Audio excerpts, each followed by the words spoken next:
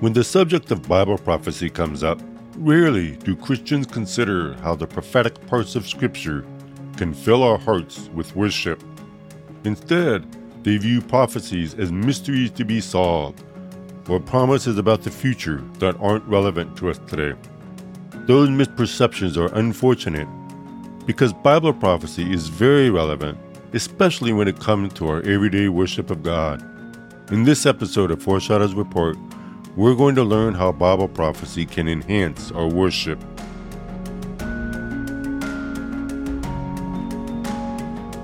Welcome to the first episode of Season 5 of Foreshadows Report. This is Steve Miller. Thank you for joining me for this podcast, and I'm excited about some of the topics we'll cover in this new season. As we explore what Scripture teaches and follow what's taking place around the world, we'll continue our emphasis on learning how to keep watch and find hope as we wait for our Lord's return.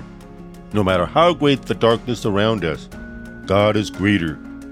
Through the many prophetic passages in Scripture, we are reminded of the hope waiting for us in the future, a hope that can make our worship deeper and more meaningful. That's why I'm dedicating this episode to showing how Bible prophecy can have an instrumental part in our worship of God. My prayer is that you'll be blessed as you listen along.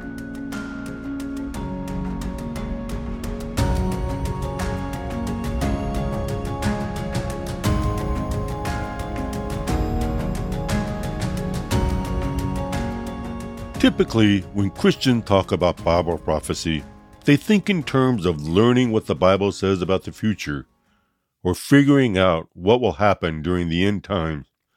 The prophetic portions of Scripture are often viewed as being mysterious and hard to understand, which is why some people shy away from learning about Bible prophecy. The common perception is that interacting with the prophetic passages in the Bible is more of a mental exercise than anything else. And that's unfortunate because in reality, there are many prophetic passages that contain truths that can be understood clearly, truths that are meant to strengthen our faith and draw us nearer to God. When we take the time to thoughtfully read and reflect upon the prophecies of the Bible, we will discover that they can give us a deeper understanding of who God is and what He is like. There are prophecies that inform us about God's goodness, His faithfulness, His sovereignty, His wisdom, His holiness, His justice, and His love for us. There are many prophetic passages in the Bible that help us to see God's character on display, and it is for this reason that Bible prophecy can very definitely inspire us to worship God. Before we look at some examples of how Bible prophecy can fill our hearts with worship, let's make sure we have a clear definition of worship. Many Christians associate worship with what we do in church on Sunday. It's common for us to describe church services as worship services. Together, we sing to God and we learn from His Word. But worship is much more than that. Worship has to do with the state of our mind and our heart toward God. It has to do with our thoughts about God and our response to Him. To worship God is to show reverence for Him and to admire His greatness. When we worship God, we proclaim that He is worthy of honor and glory and praise because of who He is and what He has done. Worship begins in the heart, and it involves a response to what we know about God. As we reflect on what Scripture reveals to us about God, and as we see God's greatness on display, our response ought to be one of showing reverence for Him, treasuring Him, pursuing Him, and making Him the primary love and focal point of our lives. And the more we know about God, the deeper and more meaningful our worship becomes. God chose to reveal Himself to us through the Bible. All through the Scriptures, He has informed us about who He is and what He is like.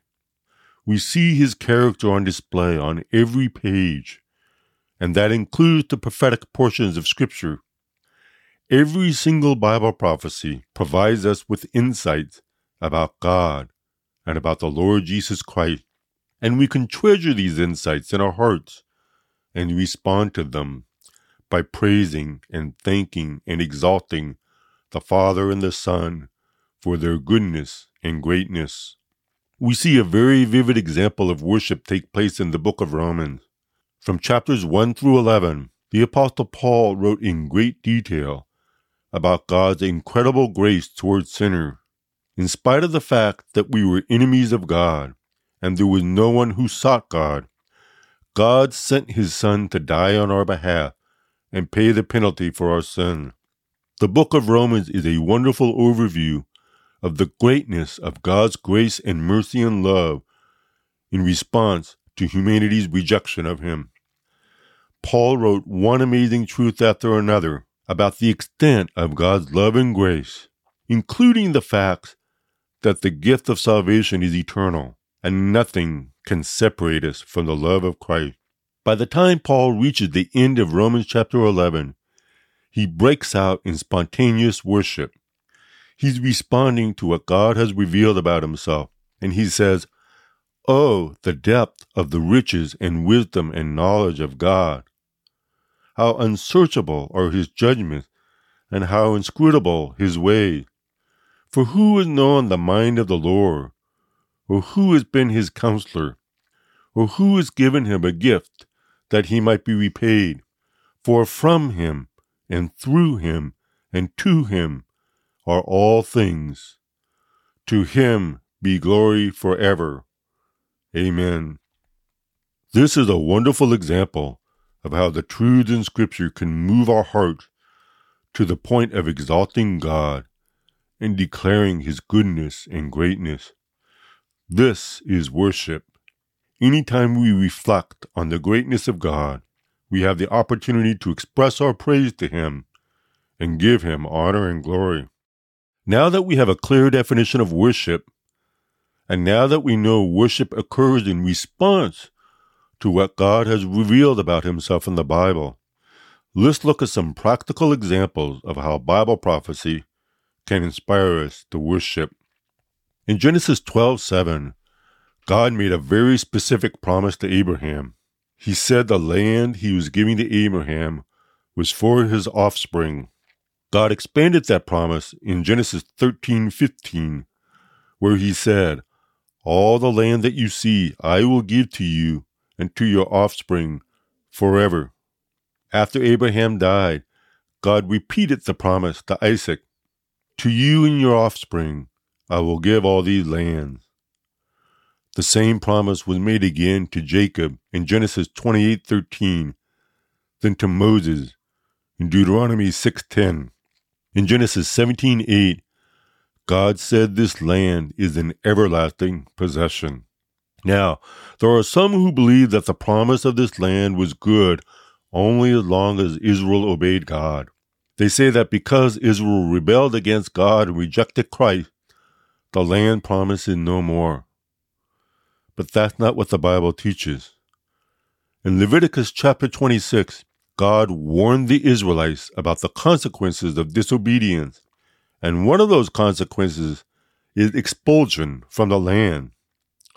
But then God said this in verses 44 and 45 about the people of Israel: "When they are in the land of their enemies, I will not spurn them.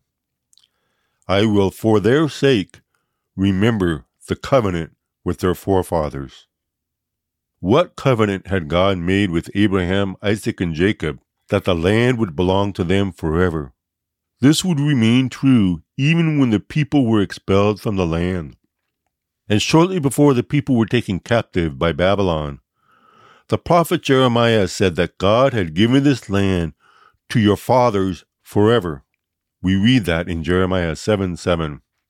When God says a promise is forever, He means it. In all these prophecies about the land, we see God's faithfulness on display. Even after the Jewish people were forced into exile, after Rome destroyed Jerusalem in AD 70, and that exile lasted for 2,000 years, the people are now back in the land, and Israel became a nation again in 1948. The very fact Israel is a nation right now is one of the most powerful evidences of God's faithfulness to His people. Whatever God has promised to do, He will do it. He has given us many promises in Scripture, and we can be certain He will fulfill them. Every person who has received Christ as their Lord and Savior is on the receiving end of the same kind of faithfulness God has shown to Israel. That great truth should inspire our hearts to worship. Let's look at another example. In a prophecy given in Jeremiah 25, verses 11 and 12, we see at least three aspects of God's attributes or characteristics on display. We see that He is all-knowing, we see that He is totally sovereign, and we see His justice. To the prophet Jeremiah, God said, "This whole land shall become a ruin and a waste, and these nations shall serve the king of Babylon 70 years. Then after 70 years are completed, I will punish the king of Babylon, and that nation, the land of the Chaldeans, for their iniquity." By this time, Jeremiah had already been warning the people of Judah for 23 years. If they didn't turn back to God, they would be taken captive and exiled to Babylon. That's exactly what happened. And just as God said, the captivity lasted for 70 years. And when that time of captivity ended, God immediately sent the Medo-Persian army against Babylon and punished Babylon for its wickedness. God knew in advance the exact length of the captivity. That shows He is all-knowing. God used the king of Babylon to conquer the people of Judah. Then He used the Medo-Persian Empire to destroy the Babylonian Empire. In these ways, God shows His sovereignty. As Daniel 2:21 says, God removes kings and sets up kings. Then the fact that God punished the Babylonians shows His justice. Even though the wicked are sometimes allowed to prosper, we can be sure it's only temporary. God will always exercise perfect judgment in His timing. He will not let any evil go unpunished. So upon reading Jeremiah 25, verses 11 and 12, we can exalt God for His omniscience, His sovereignty, and His justice. Moving on to another example. In John chapter 14, verses 2 and 3, Jesus gave us this prophetic promise: "In my Father's house are many rooms. If it were not so, would I have told you that I go to prepare a place for you? And if I go and prepare a place for you, I will come again and will take you to myself, that where I am, you may be also." This promise refers to the rapture. When that great event occurs, the dead in Christ will rise first and be taken up to Christ in the clouds. Then those of us who are alive on earth will be taken up as well. In this promise, we see the greatness of Christ's love for us. He Himself is the one preparing this place for us, and He is personally coming to take us to Himself, so that where He is, we may be also. He wants us to be in His presence. That's how much He loves us. This passage is a highly personal word to every believer. It shows how much Christ desires for us to be with Him, and it shows how much attention He is giving to our future dwelling place. Jesus isn't delegating the work of the rapture to His angels. He wants to bring us directly into His presence Himself. This shows how precious we are to Him. Anytime we read this prophecy, it should move us to worship. It should fill us with praise and gratitude for Christ's great love for us. These are just a few examples of how Bible prophecy can inspire us toward worship. Every part of Scripture is meant to increase our understanding of God, and that includes Bible prophecies. So anytime we read a prophetic passage, we ought to ask ourselves, what wonderful truths can I learn here about God the Father or God the Son? In what way am I seeing their greatness on display? And how can I respond through praise, adoration, or thanksgiving? How can I grow in my appreciation for God? Worship is not to be taken lightly. The Bible tells us that worship will be our primary occupation in heaven. So when we make a deliberate effort to engage in worship here on earth, we are getting practice for what we will be doing for all of eternity. The beauty of worship is that it helps us to keep our eyes focused on God. And one of the great truths about worship is that it is not possible for us to run out of reasons to worship God. Because God's greatness is infinite, the reasons we have for worshiping Him are infinite as well. And it's wonderful to live with the perspective that every single prophecy in the Bible provides us with insights that can lead to worship.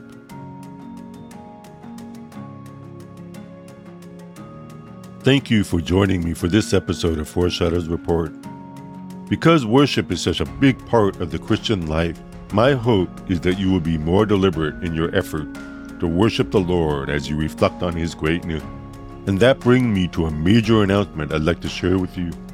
On October 10th, I have a new book coming out. It's titled One Day Nearer. It's a collection of 365 devotions meant to instruct and inspire us as we live in anticipation of Jesus' return. The book has 2 parts. Part 1 includes devotions about living wisely in these last days, and Part 2 provides a panorama of the high points of Bible prophecy, all the way from Genesis to Revelation. These devotions are meant to help us understand Bible prophecy better, and to see the many ways that prophecy is relevant and meaningful to us right now. The more we take God's prophetic promises to heart, the more we will live each day with an eternal perspective. My goal all through this devotional is to offer encouragement that inspires within us a greater appreciation for God, for Christ, and for what they have done for us, and especially to remind us of the many promises we can cling to as we wait for the rapture. If you go to my website, SteveMillerResources.com, you'll see that the book is now available for pre-order. Through the pre-order link, you'll find the book available from different retailers. Because this is a 365-day devotional, it's different from many other prophecy books. It doesn't explore current events. Instead, it's meant to help us understand the big picture of prophecies all through the Bible, especially in connection with Christ's first and second comings. And it offers daily encouragement on how we can live faithfully in these last days. To learn more about One Day Nearer or to pre-order it, go to SteveMillerResources.com. Thank you again for joining me for this first episode of Season 5, and I want to give Harvest House Publishers a heartfelt thank you for their continued support of this podcast.